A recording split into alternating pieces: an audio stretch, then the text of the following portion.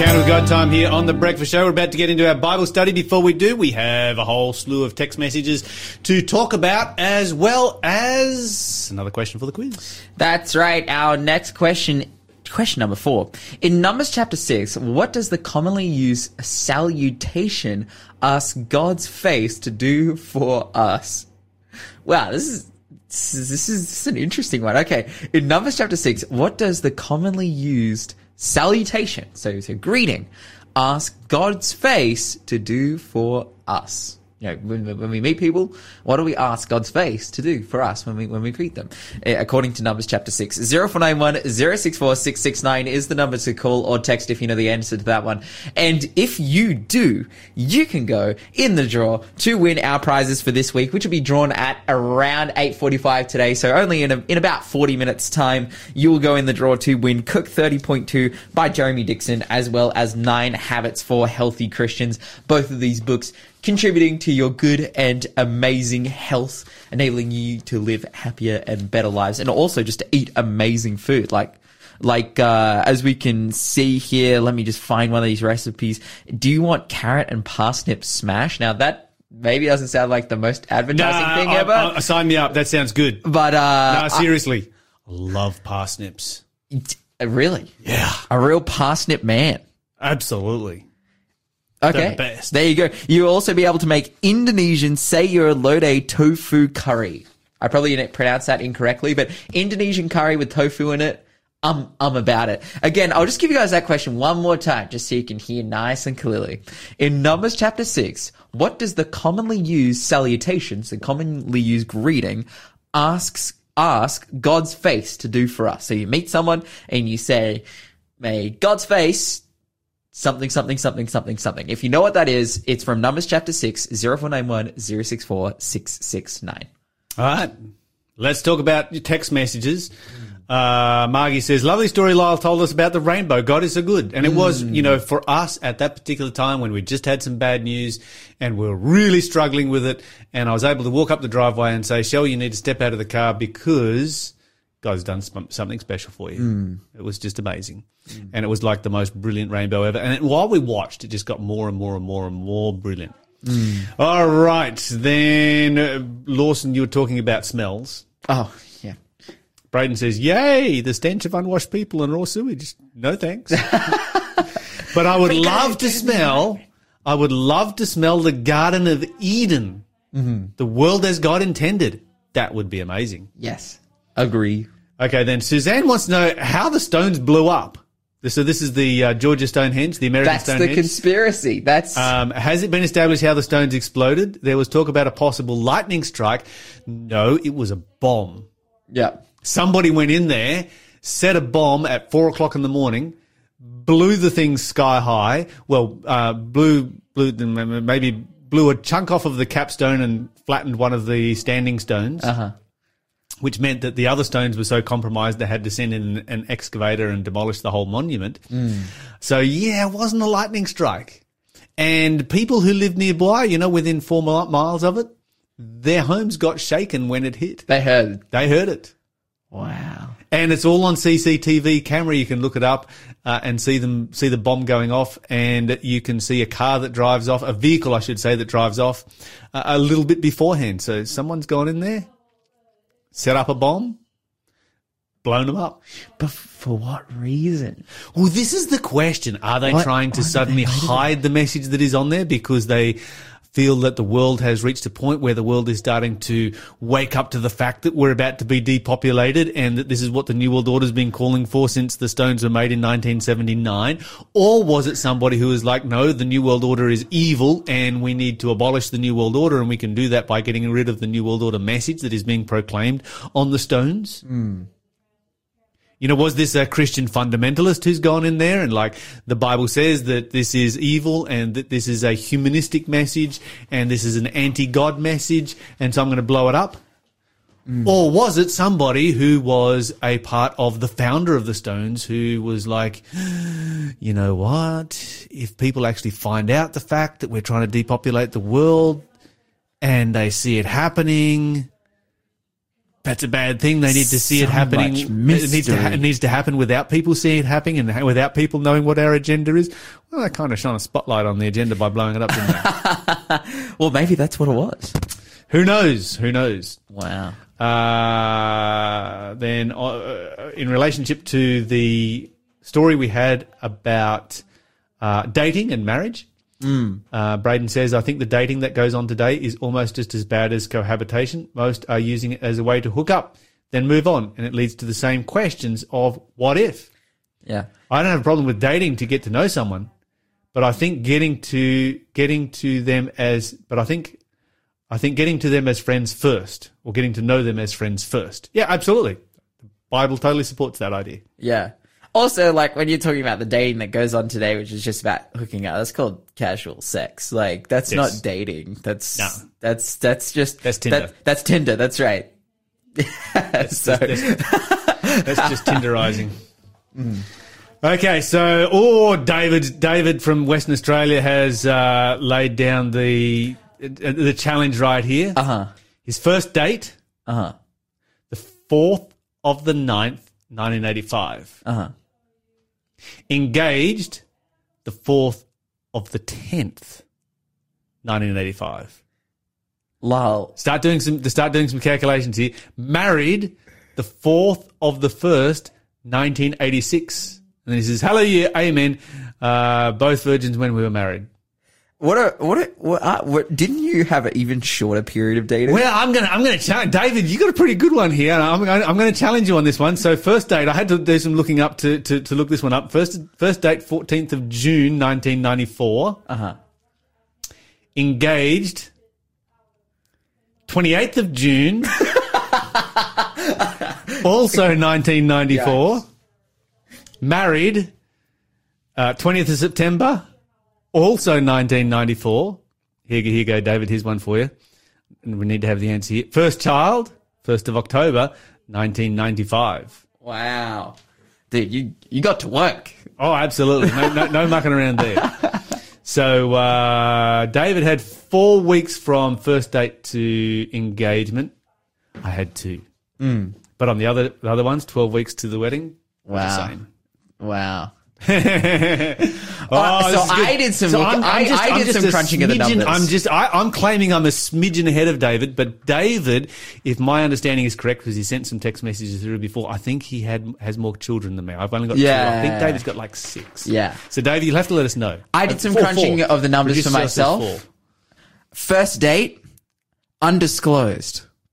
Marriage day, undisclosed. First child, undisclosed. Or to be announced. Yeah. All of those dates to be announced. Going to heaven, check. Good fun, guys. Good fun. That's so funny. All right, let's see what else we've got here.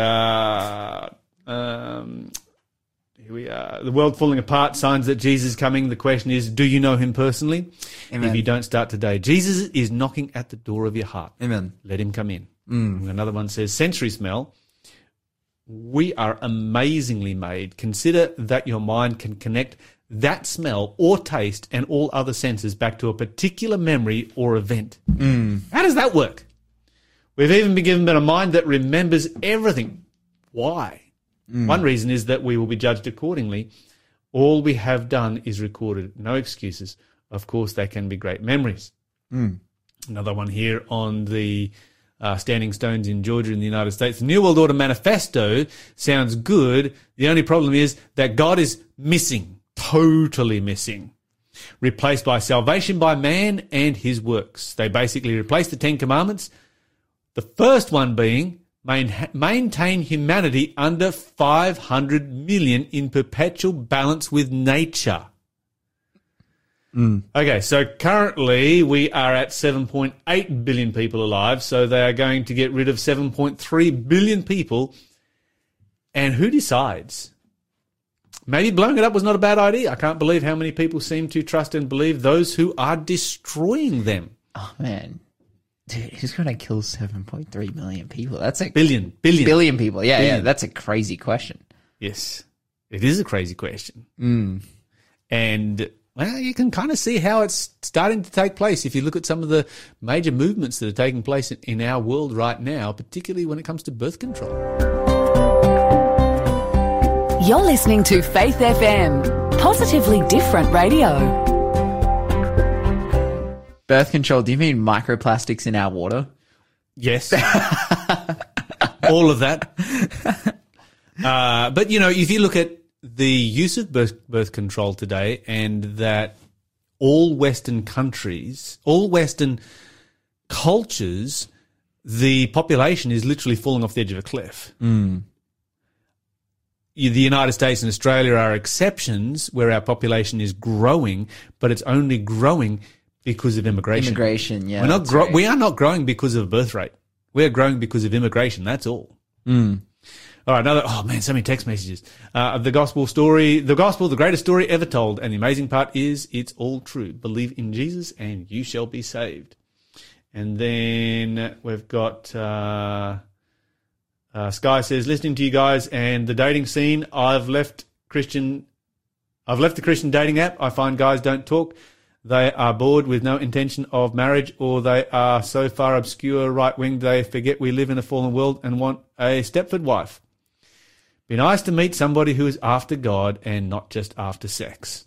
Oh, yep. I agree. Absolutely, Sky. Mm-hmm. Absolutely. And that is a situation in which all of us are in. Definitely. Karen says this, my parents-in-law were married 6 weeks after they met. Ooh. Okay, that's a banger. David and Lyle have just been tipped off, so we're done. Pew, pew. We are done. 6 weeks after they met, and then my mother-in-law moved halfway around the world to be with her new husband. Okay, so I've got that one. Shell moved halfway around the world to be with me. Uh-huh. We left the United States 2 days after our wedding. You said, to Australia. Peace out. Been living in Australia ever since. Uh-huh. But that's an epic effort, Karen, from your parents-in-law. That certainly betters David and I. All right.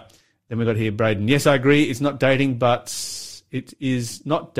some people, including some Christians, call it dating. I think he's talking about.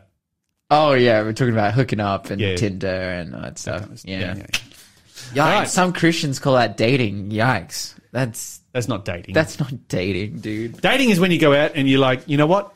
I want to get married. I want to find a wife. I want to create a family. Yeah. Or you want to find a husband and you want to create a family.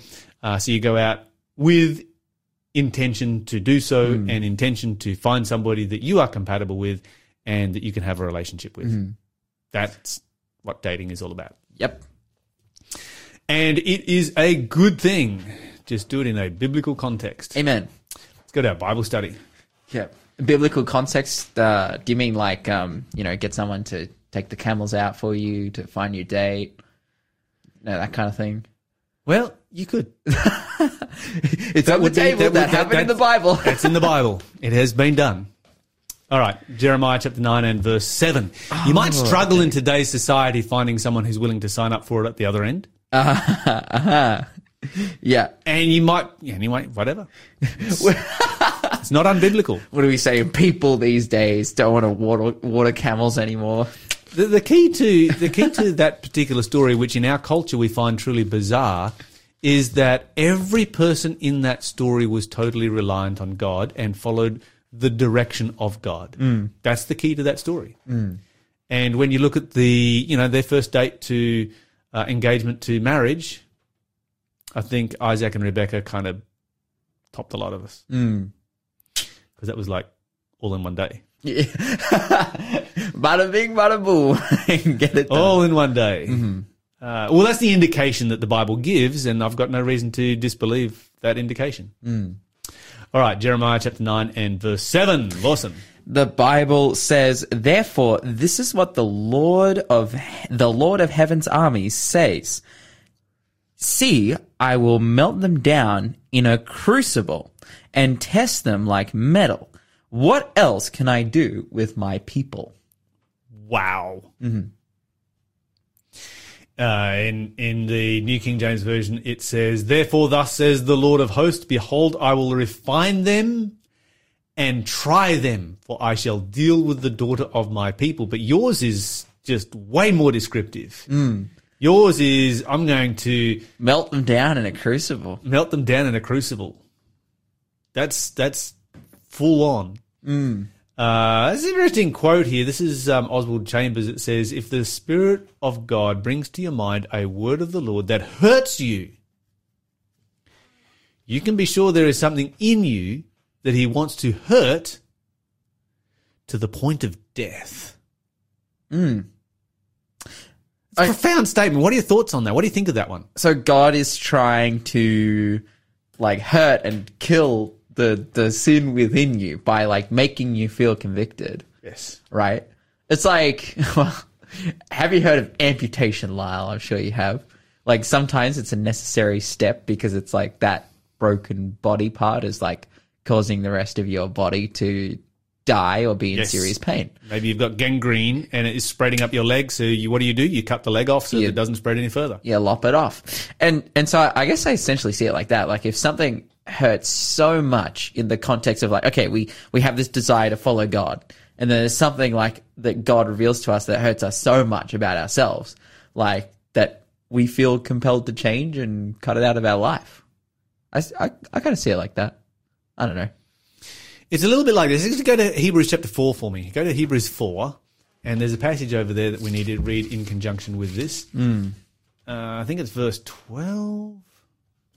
Let me just find it here real quick. A two-edged sword. That's the one. Yeah. The Bible says, for the word of God is alive and powerful. It is sharper than the sharpest two-edged sword, cutting between the soul and spirit, between joint and marrow. It exposes our innermost thoughts and desires. Okay, so the Bible says that the Bible says of itself that it's like a sharp two-edged sword. Okay, so a two-edged sword is a sword that is designed as a stabbing instrument rather than as primarily for stabbing rather than for slashing. Yes. And so a stabbing weapon is one that goes right through you. That's the purpose. That's the idea behind it. So this is a stabbing weapon rather than a slashing weapon. And the Bible says, that's what it's like, and that it will divide. In other words, that it's going to cut. And how deep does the Bible say it will cut here? It will cut right through joint and marrow, firstly. Okay, whereabouts are you going to find marrow? In your bones. In the inside of your bones. Yeah. So that's not just, opening up and exploring everything. That's like fully dissecting. If you do a dissection of a body and you're going to look at bone marrow, you can't dig deeper into a body than that, can you? Yeah, that's right. Well, like, as you said, it's not like you have like a slashing weapon, which is just, it like cuts the person up and gives them a wound that they can't heal from and they bleed out and die. But like stabbing, this is talking about literally like going all the way through, like. Yes. Yeah, pretty gnarly. But then it says it equates that to the soul, the spirit and the body. Indeed. Before we get there, you've been cut with a knife. Yeah? Yeah. I've never been stabbed before, but I've cut myself with a knife before. Does it hurt? Yes. Would it hurt a lot more if you were like full on stabbed? Yeah. That would not be fun, would it? No. That'd almost be traumatic. Yes, very much so. Okay, so have you ever been cut by the Bible? Ooh. Yeah. Yes. And did it hurt? Yeah. Like a lot? Yep. Uh-huh. And did the Bible cut deep enough that it found out like everything, even what you were hiding in your bone marrow? Oh wow, this is deep. Yeah. Yeah. So here's the thing. If you're reading your Bible every day, as you should, and every day when you read the Bible, all you gain from reading your Bible is a warm fuzzy, you're doing it wrong. The Bible is there, yes, to give you a warm fuzzy and that nice experience with God, but it is also there to cut, and is also there to hurt, and is also there to reveal things within you which need to die. This is extreme language that the Bible is using right here, and it is not popular in the Christianity of today. The Christianity of today is give your life to Jesus and you're going to be prosperous and you're going to have an amazing life and you're going to have just joy and peace and harmony and nothing else. And money. And money and wealth and good health and great relationships. No, the Bible says that sometimes the Bible is going to cut and sometimes it's going to hurt. If the Bible never hurts when you're reading it, you're doing it wrong. You're listening to the Breakfast Show podcast on Faith FM. Positively different. We have a final clue for the quiz before our draw. Right after this, like 8:45, guys, 15 minutes. Final clue. Here we go. This one actually, this is maybe the easiest clue we have ever done, or the easiest question we've ever done on Faith FM. And that's because we want you to get in the draw. All right, you listening? Complete this Bible verse. I am the way, the truth, and the blank. Somebody choked me before I say the word. It's so hard not to. 0491 064 669 is the number to call or text if you know the answer to that one. Still struggling. Our prizes today that will be drawn in just 15 minutes. Cook 30.2 by Jeremy Dixon. How to make amazing, delicious, vegan and healthy recipes from scratch in 30 minutes, as well as 9 habits for healthy Christians. But again, that clue was complete this Can verse. I just give the answer? It's just making I am teeth the itch. way, the truth, and the blank. You know, you can say who said this, Lyle? I'm not going to say anything. Oh, Let's go. If we talk about this, I'm giving it away. Let's go to Jeremiah. 064 Jeremiah 669. chapter 9. We started in verse 7. Yep, we read it. The crucible. Let's keep reading right now. Let's see what else the Bible has to say. Ooh, I was in Jeremiah chapter 9. I'm just going to flick over there. I was hanging out in Hebrews for a little bit. Jeremiah chapter 9 and verse 7. We're continuing on, so we're reading verse 8. Yes. Nice. Jeremiah. So in verse 7 it says, thus says the Lord of hosts, behold, I will melt them and try them. For how shall I do for the daughter of my people? For their tongues shoot lies like poisoned arrows. They speak friendly words to their neighbors while scheming in their hearts to kill them. Okay, so this is something that you're actually doing. This is one of those points where the Bible is going to say, no, this needs to die. This is inside you, and what is inside you right now needs to die. And this is a point at which the Bible is going to cut. And when we talked about the Bible cutting and the Bible hurting, and if it never hurts when you read it, you are doing it wrong. I'm not saying, I just need to clarify this. I'm not saying that it needs to hurt every day. It's not going to hurt every day. But if it never hurts, then you're not reading it deep enough. If you're never coming under conviction, you're not studying hard enough. If all you get is a warm fuzzy from the studying of the Bible, that's not what it's there for. It is there to change you, to correct you, to make you a better person. And sometimes that won't be fun. That'll be like a two-edged sword. That'll be like being thrown into the crucible. All right. Where did we get up to? The tongue is an arrow shot out. It's like, speaks deceit.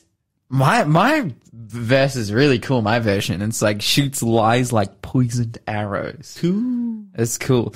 I want to make just a quick point here. Like, we read something like this. It's like, they speak friendly words to their neighbors while scheming in their heart to kill them. And maybe you'd read this and think, well, this isn't me. I've never killed anyone. Never schemed to kill anyone. But this is talking about just, in a sense as well, like ill intentions. Yes. Like scheming in our heart. Like, just ask yourself this question. Okay, are there people who you are not very fond of?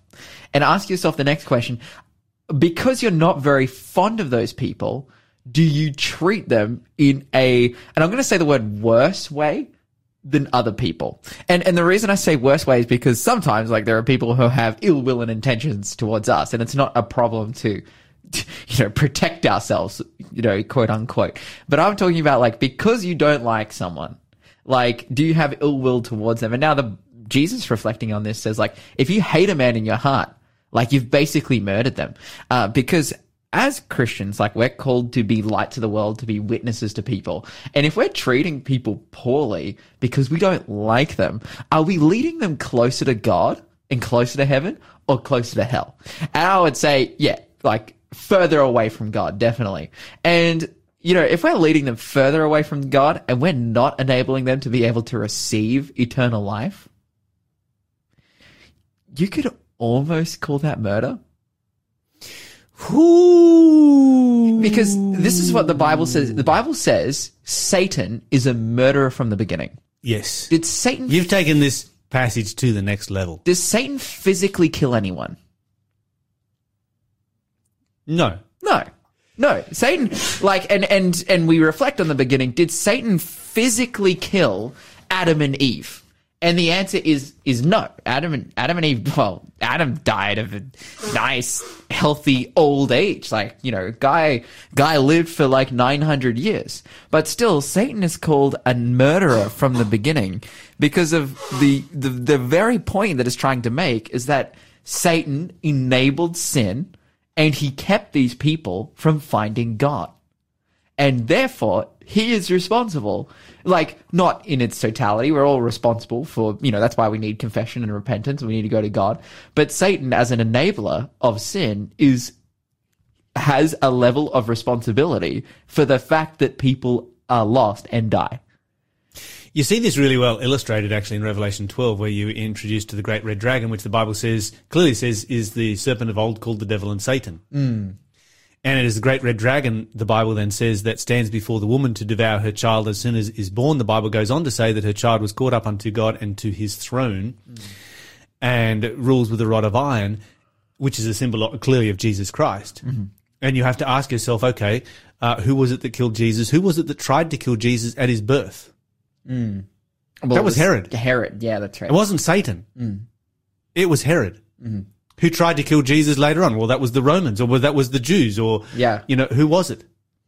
And this is how it works: is that Satan works through human beings to destroy other human beings' salvation, thereby condemning them to the second death. Yeah, that's right. But at the same time, we have to realize, not from the perspective that, yes, I believe in demon possession, but also even demon possession is a result of the choices that you yourself have made to be far from God. Yes. And in this story, in this verse that we're reading here, it's not Satan works through people, therefore the people aren't responsible. No, the people are responsible. That's why Satan worked through them. Because they didn't choose to go to God. And now, if we harbor ill intentions towards our neighbors, that will lead them away from God, well, then there has to be some level of responsibility there on us for leading them away from God. And then we're murderers. Because we could have led them to God. Now, if they don't want to come to God, that's not our fault. But we could have led them to God, and as a result of leading them to God, they could be eternally saved and not experience death. Wow. This is a deep thought. Yeah. I was not planning to go there when I read this passage here, but Lawson, you have made it applicable to every single one of us. This is a message for all of us. All right, where did we get up to? We got verse 10 there? No, we got verse 9. It says, "Should I not punish them for this, says the Lord? Should I not avenge myself against such a nation?" Okay, keep going. It continues in verse 10, "I will weep for the mountains and wail for the wilderness pastures, for they are desolate and empty of life, and the lowing of cattle is heard no more. The birds and the wild animals all fled." And verse 11? In verse 11, it says, "I will make Jerusalem into a heap of ruins, says the Lord. It will be a place haunted by jackals. The towns of Judah will be ghost towns, and no one living in them." Yours says a home of jackals. Yeah. Mine says a den of dragons. Okay. KJV is so much better. I mean, den of dragons. Den of dragons. Yeah. Why not? That's awesome. Lizards.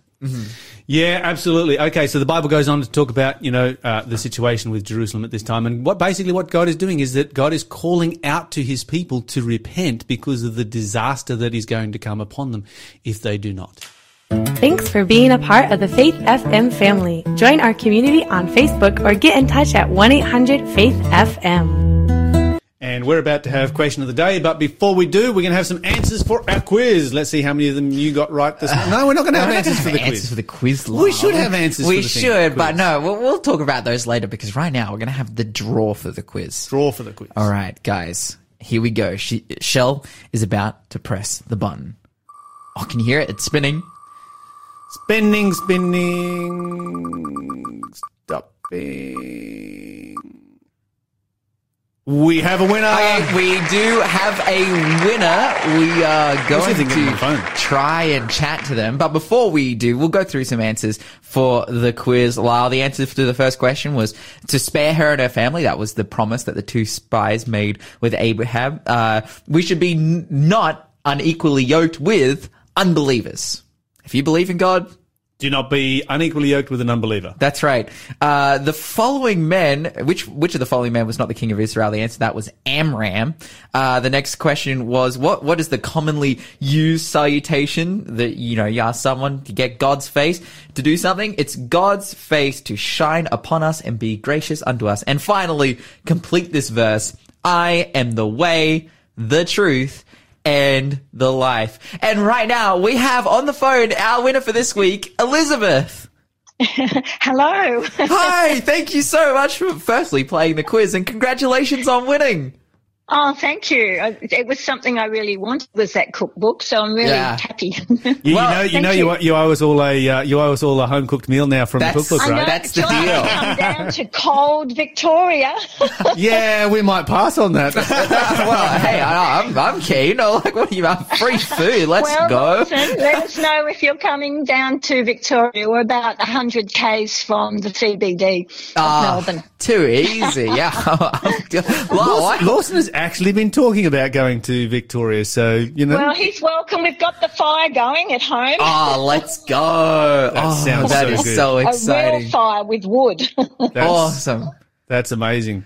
Elizabeth, congratulations. We are so glad that you won the prize this week. We always enjoy it when we have people that are participating in the quiz and taking place, winning the prize and so forth. So massive congratulations to Elizabeth this morning. And don't forget to send in your answers next week because you could be the one who wins the prize when we do the draw. That's right. But right now it is time for...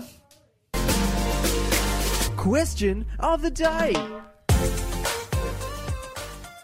Okay, there's a question here that I am definitely keen to ask. It's from Karen, yes. But I definitely resonate with this question because this comes up a lot in the Bible, and it's kind of... Can I do a text message first? Just as Lawson. I'm like building it up. I'll do a text message first. Okay, did you have something to say, Lyle? Did someone have something to say? No, that's all right. Nah, okay, all right. How did they cast lots in the Bible? Okay, this is a burning question right here. Yeah. Totally. Do you know what the answer is? Is it? I don't know. That's the answer. That's the answer right there. And this is really significant. Nobody knows. No one knows. No one knows. There is no record of how it was done. And I believe that's actually significant for a number of different reasons, and we'll come to those as we work our way through this. So this is a practice that was incredibly common. You can read about it being done 70 times in the Old Testament. And there are a further 7 instances that are recorded in the New Testament where casting of lots was practiced. And yet no one knows how it was done. So it most often occurs in connection with the division of land. So under Joshua, when they conquered the land of Israel, they sat down and they cast lots for the land and divided the land up. You'll basically find that in Joshua, say 14 to 21. There's a whole bunch of casting lots in there. So this was a procedure that God instructed the Israelites on several times in the book of Numbers specifically. God allowed the Israelites at various times to cast lots in order to determine his will for different situations that came up. You can find that in Joshua 18. You find it in 1 Chronicles 24. You have various other functions of the temple that were also determined by casting lots. So, for instance, in Leviticus chapter 16, you've got the 2 goats on the Day of Atonement, one for the Lord and one for Satan. And the high priest would cast lots over the 2 goats to determine which one of those goats would be for the Lord and which one for Satan. And so this was a way that was used to determine God's will in various situations. And this was something that was used under the theocracy. And this is what is important right here. The theocracy is government by God. We do not live under a theocracy. We live under a democracy, which is government by majority, hopefully limited by constitution. But they had a theocracy which was government by God, and God would communicate directly either through the prophet or through the high priest with the Urim and Thummim and so forth, or on occasions when God instructed through the casting of lots. But it wasn't just Israelites who would practice this. This wasn't just a Jewish thing. If you read in the story of Jonah, you can find in the story of Jonah that the pagan sailors on the ship, who were most likely Phoenicians, casting lots to determine who had brought God's wrath on their ship. Then you've got the 11 disciples casting lots to see who would replace Judas. But you've also got the Roman soldiers casting lots for the garment of Jesus. So this seems to be something that, okay, so here's the thing. There's a number of reasons why we probably why we do not know what this practice exactly was. First of all, it's probably a broad term for any decision made by chance. So the nearest thing that we would have would be flipping a coin or rolling a dice. These are things of pure chance. And so any decision that involves chance, we think of as, is probably determined in the Bible as being casting lots. Now, was there a specific one that was associated with the sanctuary? Yes, there would have been. The question is this, and this is the key question. Why is it that God has not recorded to this day how this practice was to take place? And I'll give you the answer. I believe this is my personal opinion is what the answer is. We would abuse it. Oh, totally. We would so abuse it if it was still a practice today. This was a practice that was regulated by God himself under the theocracy, and God himself instructed when to and when not to cast lots, and any casting lots outside of that is just pure chance. But let's face gambling. it. Just gambling. We'd be putting fleeces out and casting lights left, right, and center, and God has given us a brain, and God has given us the Bible so that we can know what the truth is. Yep. And we don't need to be casting lots today. We need to be following the very clear instructions that are given to us by the Word of God. Of course, as you go through the day, spend some time with Jesus and spend some time in Bible study by yourself. There's no substitute for it. Do not forget to talk faith, to live faith, to act faith, and you will grow strong in Jesus Christ.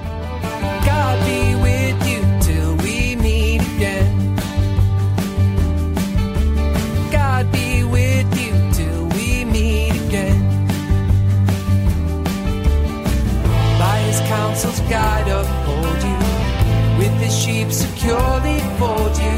God be with you till we meet again.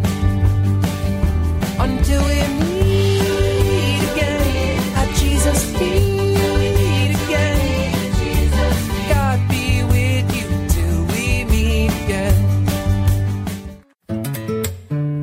You're listening to the Breakfast Show podcast on Faith FM. Positively different.